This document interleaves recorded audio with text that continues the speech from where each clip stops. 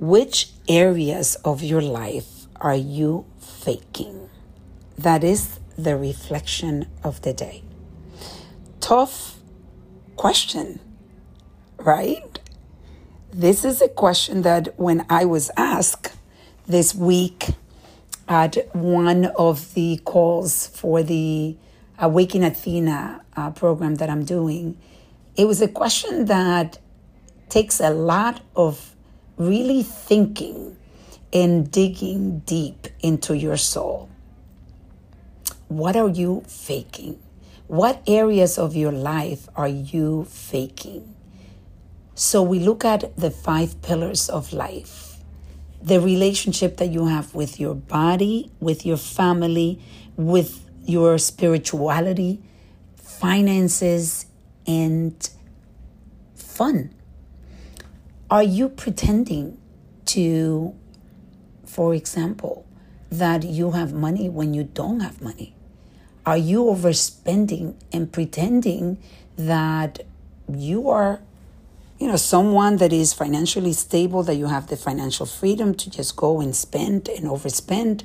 And when you're with people, you are buying, at a restaurant, dinner and things like that when you're not able to because you are in debt. That is pretending. That is faking. And what happens is when we start faking in different areas, in different pillars of our lives, it's like a trickle effect that affects every pillar of your life. And we do fake it. All of us. I'm not someone that is not, left out. We all fake it. We all fake in different areas at different times in our life. The key thing is to really reflect, like what we're doing today. Reflect, dig deep, and ask the question pretty often, am I being real here? Am I having truth and integrity in what I'm doing, or am I not? And how is that affecting me? What are the results that I'm getting? Because I'm thinking I'm sort of protecting myself, but ironically, you're protecting yourself by faking it, so you definitely will never get the results that you want because you're faking what you want. And it's misleading.